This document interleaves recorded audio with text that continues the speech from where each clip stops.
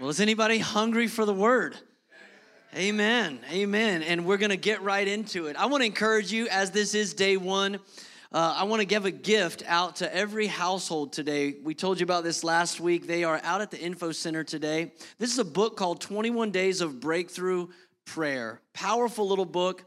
I've read through several times, and we have a copy out there at the Info Center for every household. Grab one of those on your way out today. It will encourage you, as well as the devotional videos that are coming out as we move forward into this 21 days together. I want to talk this morning about how to break through.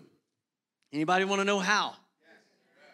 H-O-W, how. Number one, if you're taking notes, humility. The H is for humility. This is how to get a breakthrough. Let me give you a couple scriptures. As you're finding your place in Psalm 73, let me read a couple other Psalms. Psalm 25, verse 9 says, He guides the humble in what is right, and He teaches them His way. Who does He guide? I'm glad the staff knows the answer. Thank you, Val. Thank you, Chris. Who does He guide? The humble. That's right. He guides the humble in what is right. Psalm 149:4 says, For the Lord takes delight in His people. He crowns the humble with victory.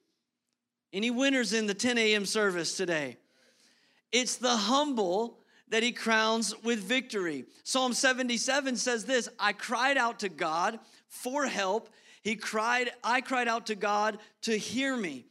When I was in distress, I sought the Lord. At night, I stretched out untiring hands, and I would not be comforted. That's the statement of a person who's praying in desperation. He says, I'm not going to give up. I'm not going to go to sleep. Just because my hands are tired, I'm not going to let them fall. I'm going to lift my voice. This is a person that does what the old timers call just praying through until you prayed through. Just pray through to the breakthrough. He said, I'm just going to press in. I'm not going to stop. I'm going to go after this until I've received what I'm seeking from the Lord. And I'm going to tell you, there's one thing that God does not respond to, and that is prayerlessness. So before there can be breakthrough, sometimes there needs to be a breakdown. Look at Psalm 73 with me, and you'll see an example of a person that needed to have a bit of a breakdown of their thought process, of their logic, of their understanding before they could receive a breakthrough. I love this story. Asaph is a godly man. He's obviously one of the writers of the Psalms. And he begins this chapter by saying in verse 2, my foot had almost slipped. I don't know if some of you are slipping into church this morning, looking back on this weekend, saying that, like, whoo, just got away with that one. Like that was a rough weekend. My foot almost slipped, but praise God, I'm here today. I guess that's the 11:30 crowd. You guys are quiet. You're like, what? People do bad things on weekends?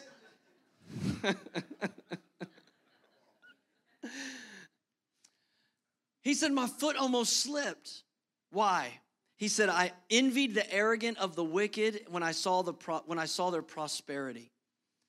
He began to envy them. He began to look at what was happening in other people's lives and all that they were doing and all the things that was working out for them. And he began to get jealous. Look at verse 12. It says, this is what the wicked are like. Always carefree. They go on amassing wealth. Surely in vain I have kept my heart pure and have washed my hands in innocence. All day I've been afflicted, and every morning brings new punishment. Come on, this guy is having a good old-fashioned pity party, right? You ever been there before? You ever forgotten for just a few moments that we look at life through filters? I mean, this is Asaph. He's going, I look at the wicked, and man, they don't get old. They don't have any, verse 4, he said they don't have any struggles. Their bodies are healthy. They're strong. He's looking at them going, man, look, they don't have any bags under their eyes. You know, you're scrolling through social media. Man, look at their perfect complexion. It's a filter. Look at how great their life is. That's the 47th attempt at that picture. Right? This is Asaph. He's going, man, when I look at the wicked and everything that works out for them, I don't even know why I try. I don't even know why I make sacrifices to serve the Lord. I don't even know if this is worth it anymore. In verse 13, let me read verse 12 to you. Again, in verse 13, he said, surely in vain I've kept your promises. In verse 15, he says, if I spoke like that out loud, if the things that I'm feeling in my heart, if the things that I've been complaining about, if I spoke out loud like that, I would have betrayed your children. Man, I can't think of a more practical scripture for a social media inundated generation in the church. How many of you would have to be honest today and confess, well, I did speak out loud. If I had posted how I felt, he said, I would have betrayed your children. If I had just put that out there, man, I was at a low point. I was frustrated. I was angry. I was retaliating. But thank God Asaph had some self-control, and he goes, you know what? I felt all that. I was complaining to God about it, but I didn't say it out loud. I didn't post it. And if I had posted it, I would have betrayed your children. Verse 16, when I tried to understand all this, it troubled me deeply. You ever been there? Like, I just can't make sense. I can't make sense of this. But look at verse 17. Till I entered the sanctuary of God. Then I understood their final destiny. All of a sudden, he got into the presence of God, and he began to get a right perspective on what was happening in his life. Asaph begins to humble himself and seek the Lord. He starts focusing on God and stop worrying about everybody else's story. Stop worrying about everybody else's reel. Stop worrying about what everybody's gains are. And he just said, I'm just focusing on the Lord. And all of a sudden, he begins to move into a right perspective. And then he looks back, and I love this. In chapter 73, he looks back on how he was acting before the breakthrough. And he describes it for us in verse 21.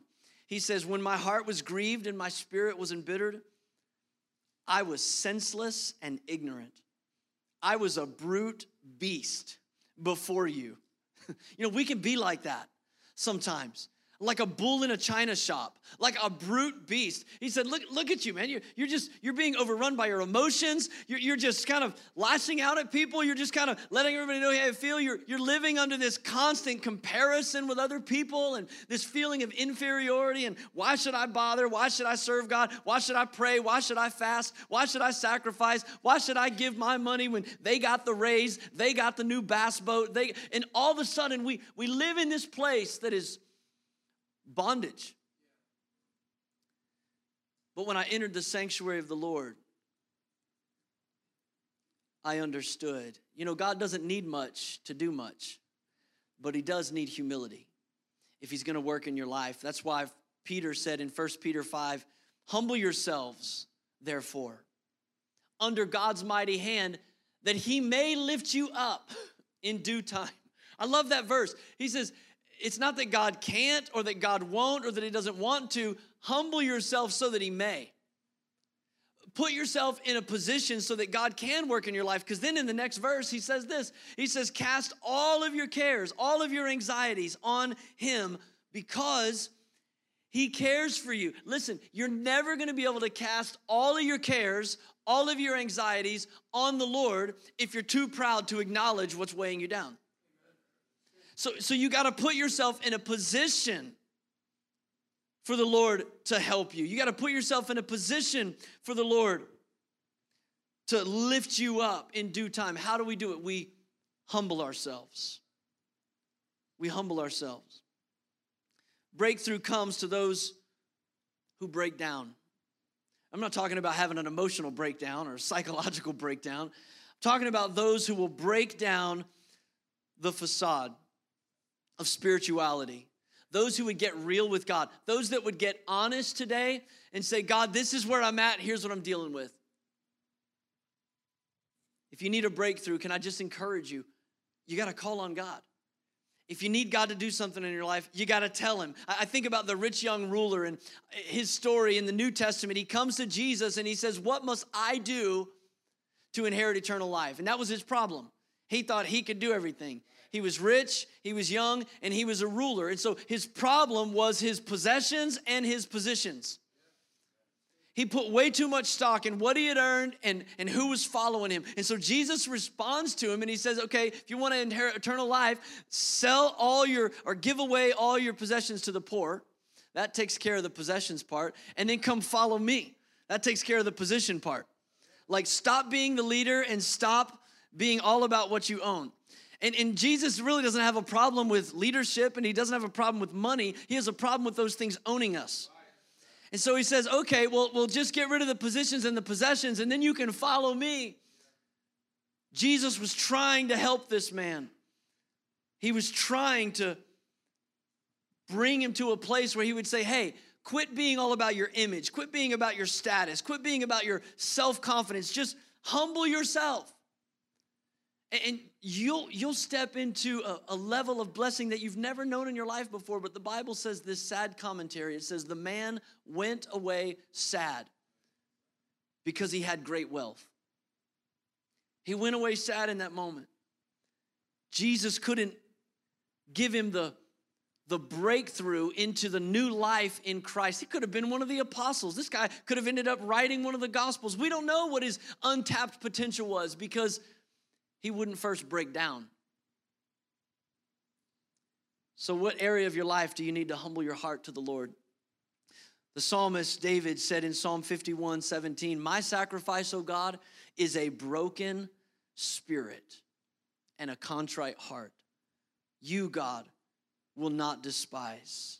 Breakthrough comes after breakdown. A breakdown of pride. A breakdown of our independence, admitting to God that you need a breakthrough in your family, in your marriage, in your emotions, in your health, whatever it might be. It's that acknowledgement that says, God, I need you in this moment. I want to give you two verses out of the Old Testament that really help us to understand what I'm trying to explain to you. And the first is in Jeremiah 4:3. It says, this is what the Lord says to the people of Judah and Jerusalem. Break up your unplowed ground, and do not sow among the thorns. See, you can waste the season if you don't cultivate the soil of your life. He says, don't sow your seed on unplowed ground. You gotta break up the ground. Otherwise, it's gonna be fruitless. It's not gonna produce anything. In Hosea chapter 10 and verse 12, the Lord said, sow righteousness for yourselves. Reap the fruit of unfailing love.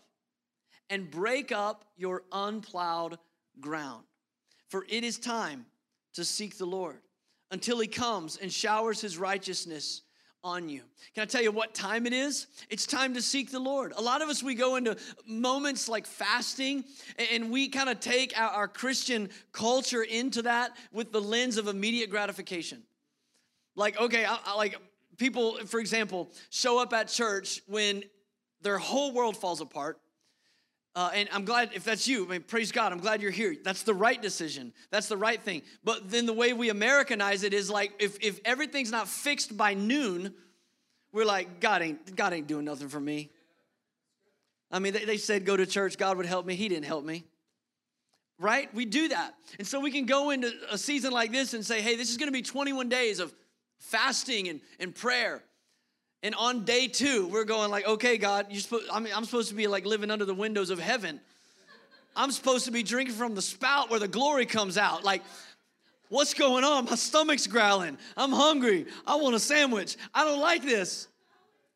Right? And we think, hey, this is sowing time. Or we say, hey, I'm doing a thing for God. This is reaping time. And through Hosea, the Lord says, this is not sowing time. This is not reaping time. This is the time to break up the unplowed ground. We have those dark recesses of our heart, our soul, that we like to keep under our Sunday best. The things that are not so easy to shout about, the areas of our life that they're unplowed. They're untilled. Attitudes, frustrations, emotions, habits, hang-ups, whatever it might be for you. Search your own heart today. But we all have those areas of our life that we don't go to quickest. Those things, there's still a sensitive nerve there when we get on that topic, and I don't really want to deal with that. I don't want to go there. I don't want to talk about that. That relationship, that hurt, that pain, whatever it might be in your life, it's still an exposed nerve, and God says, no, this is the time to break up the unplowed ground. Can I just remind somebody today that breakthrough starts with breaking?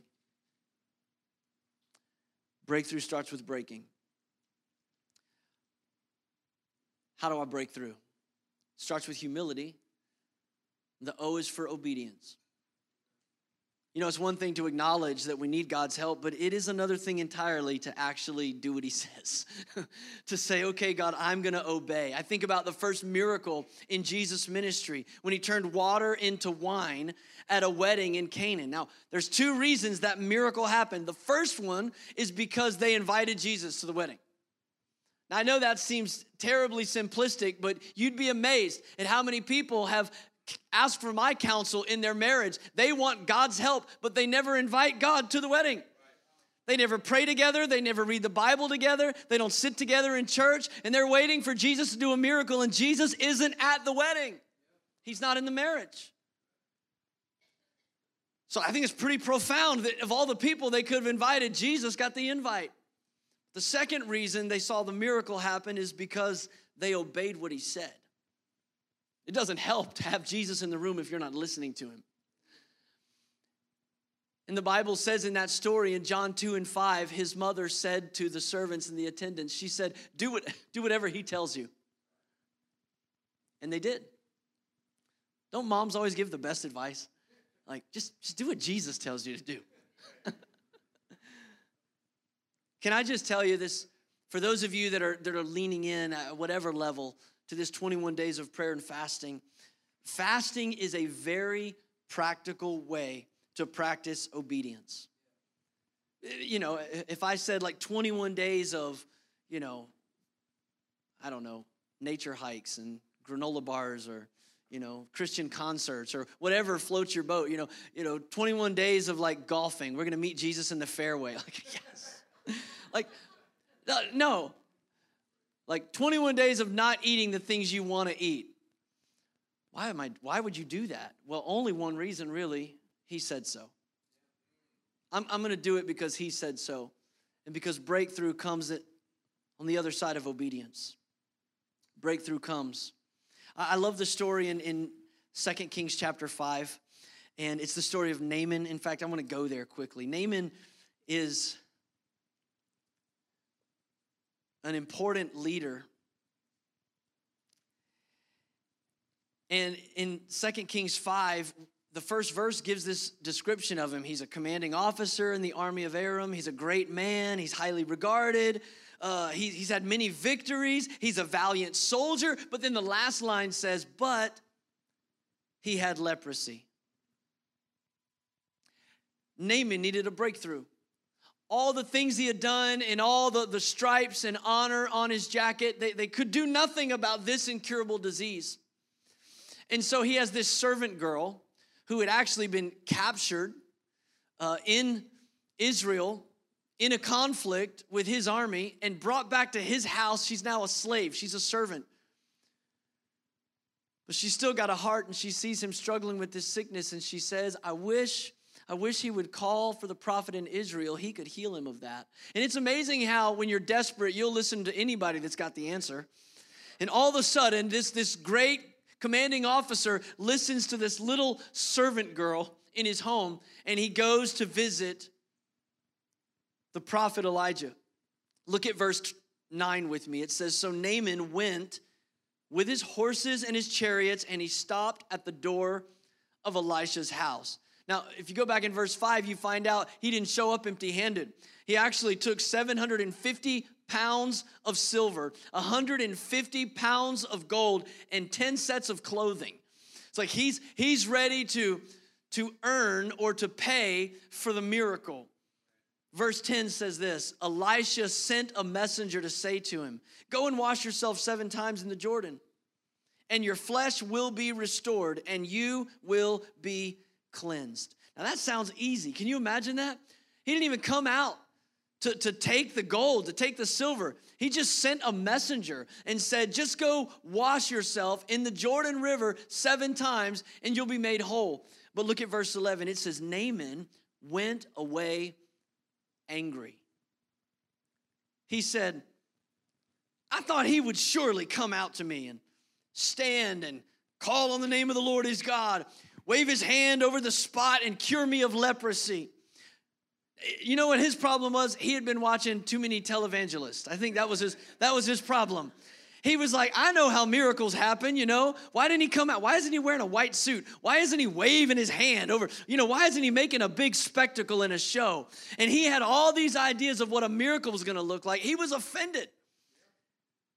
And people still do it today.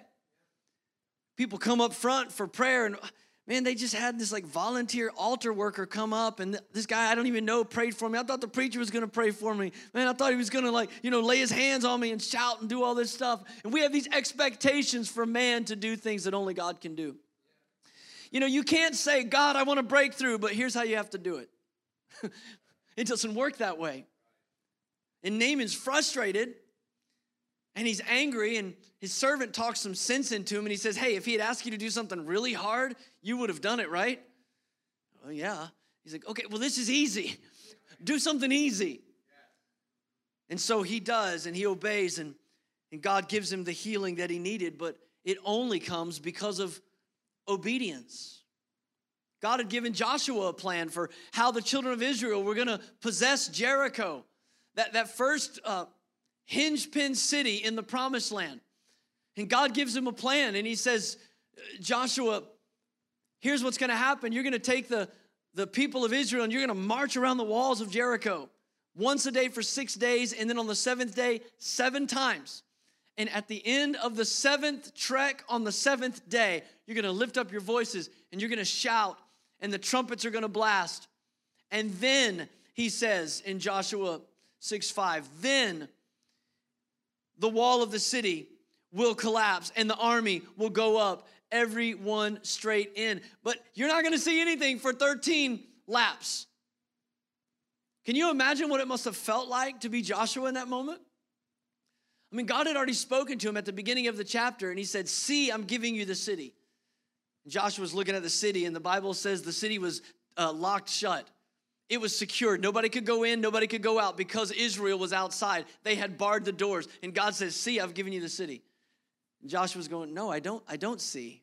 I see doors that are locked shut, just like the Bible says they were. But it's one thing to say, okay, God, I hear you speaking to me in my heart. I hear you speaking to me in my personal prayer time. Lord, I hear you speaking to me as I'm journaling this week and praying about my future. But it's a whole different thing for you to take the word the Lord has spoken and then to go out and to lead other people and tell them, hey, this is what God said. But God only brings breakthrough on the other side of obedience. And can I just ask an honest question? Why would God give you fresh revelation about the unknown things of his will if you're not willing to obey the known will of God? Because don't we do that?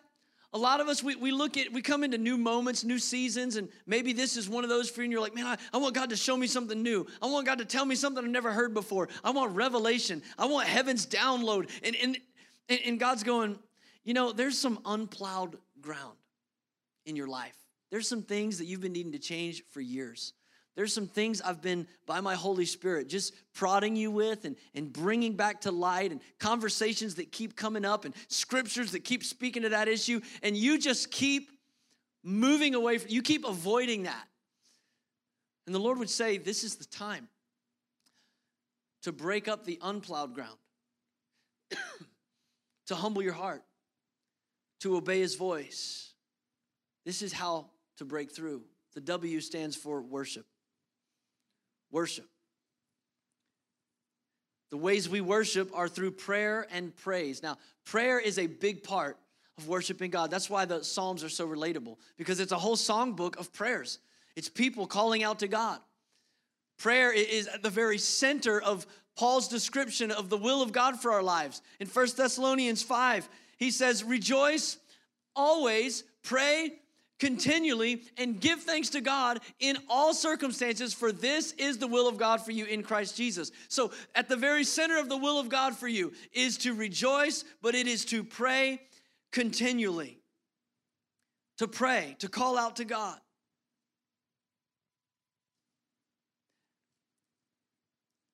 John, the apostle, said this in 1 John. He said, church, this is the confidence that we have in approaching God. That if we ask anything according to his will, he hears us. Now, I just got to say, if you believe the Bible to be true, that promise ought to stir your heart to pray, to know the will of God. If we pray the will of God, he hears us. But he doesn't just hear us. He goes on from there. He says, and if we know that he hears us, then whatever we ask, we know that we will have what we have asked of him. That is a guarantee that ought to make you want to call out to God and say, Lord, more than anything else in this season, what I really want is I want to know your will. I want to know your will. And can I encourage you, church, don't just pray small prayers. Don't just pray little safe prayers. Like most of us, we pray prayers like, Lord, bless the food. Lord, give us traveling mercies.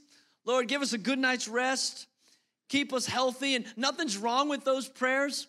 But if that's all the prayer you're praying, I want to tell you, I think sometimes we insult the size of our God by the smallness of our prayer life. We're asking for God to just bless this and to bless that and to make this work out. And God said in Psalm 2 and 8, he said, ask me and I'll give you the nations as an inheritance. Like I've got so much more within my hand ready to release into your life if you would ask me, if you would believe. James 4 and 2 says the reason you don't have is because you don't ask. You don't ask. When I look in the Gospels over and over again at the miracles that Jesus performed, one after another, you know what I see? I see people that are asking for help, and I see people that are obeying his voice. In Mark 9, there was a man whose son was having seizures, possessed of devils. They would throw him into the fire. And that man's son was healed miraculously by Jesus for one reason. Because the Bible says, Jesus said, bring the boy to me. In verse 20 in Mark 9 says, and so they brought him. So they brought him. Like you've got to really come to Jesus with your prayers. You've got to bring the things to him. In Mark chapter 10, blind Bartimaeus calls out to God. And this man has never seen before in his life, but he says, Son of David, have mercy. He calls out to God. And then the Bible says the people that were around him began to rebuke him. They said, hey, be quiet. But the Bible says he shouted all the more. Like he wasn't bothered by what other people said. He shouted all the more, Son of David, have mercy on me. And then Jesus stopped, it says. And he said, call him. So they called the blind man. Cheer up, get on your feet. He's calling you. Throwing his cloak aside, it says Bartimaeus jumped to his feet. He came to Jesus. And here's the question Jesus asked. What do you want me to do for you? You have not because you ask not. I mean, you made a racket here. You know, you got everybody's attention. What do you want? Come on, let's not go into this season with a bunch of, shotgun prayers. Lord, bless me. How? What do you want? A lot of people don't have a testimony of what God's done in their life because they never ask for anything specific enough to keep track of it.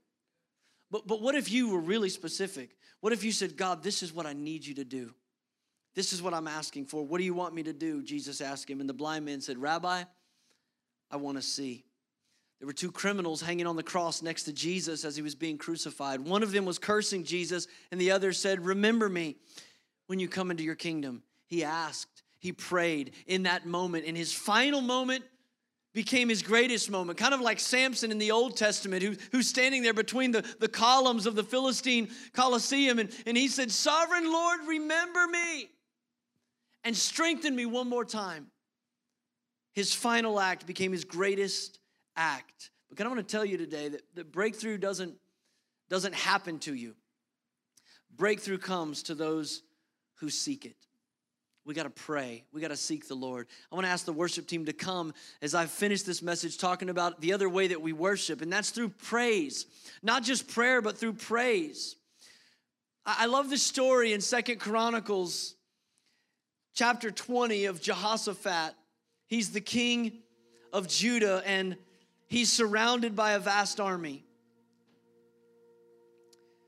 And the Bible says in chapter 20 and verse 12 of 2 Chronicles, "Our God, will you not judge them?" This is the king crying out. "Will you not judge them? For we have no power to face this vast army that's attacking us. We do not know what to do, but our eyes are on you." Sometimes that's the best prayer you can pray. We do not know what to do, but our eyes are on you. And then the Holy Spirit, and this is the way God works. He begins to flow in the life of a man named Jehaziel. And all of a sudden, Jehaziel has a word from the Lord. A prophecy comes up that says, do not be discouraged. Do not be afraid. The battle is not yours, it's God's. And now Jehoshaphat is encouraged because that's what the gifts of the Spirit do in the church. They encourage the body of Christ. And it says in verse 18, Jehoshaphat bowed down with his face to the ground. And all the people of Judah and Jerusalem fell down in worship before the Lord. They were praying, because that's how we worship. They were praying. And then it says in verse 19, some of the Levites from the Kohathites and the Korahites stood up and they praised the Lord, the God of Israel, with a very loud voice. That's praise. So they're praying and they're praising the Lord. And then Jehoshaphat, he senses the anointing, and he sends a choir of men out in front of the army. He sends the worship team out first with the weapon of their song, saying, "Give thanks to the Lord, for he is good. His love endures forever." And I want you to see this in verse 22. It says, as they began to sing praise, the Lord set ambushes against the men of Ammon and Moab and Mount Seir who were invading Judah, and they were defeated. See, when we pray, we tap into the vision of God. When we praise, we tap into the volume of God. And they began to lift their voice with a loud voice. And God, riding on the praises of his people, began to set ambushes against the enemy. All of a sudden, God began to turn the circumstance around. I want to tell you today, you can have a breakthrough. You can have a breakthrough. How? Humility. Acknowledge your need today. Can I just encourage you in these closing moments of this service, acknowledge your need. Breakthrough starts with breakdown.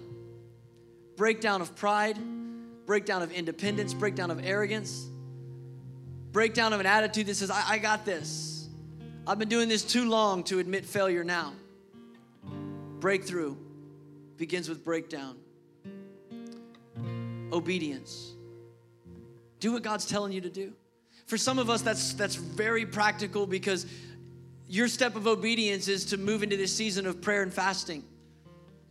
But whatever it is that God's telling you to do, decide right now to answer the call. Receive the invitation to die to self. Make the sacrifice. And I'll be honest with you, there is no better way practically to die to self than to literally not give your flesh what it desires. That's why fasting is such a powerful discipline. The third thing you got to do is you got to worship. Because breakthrough doesn't happen to you. You have to seek it. You have to press into God's presence.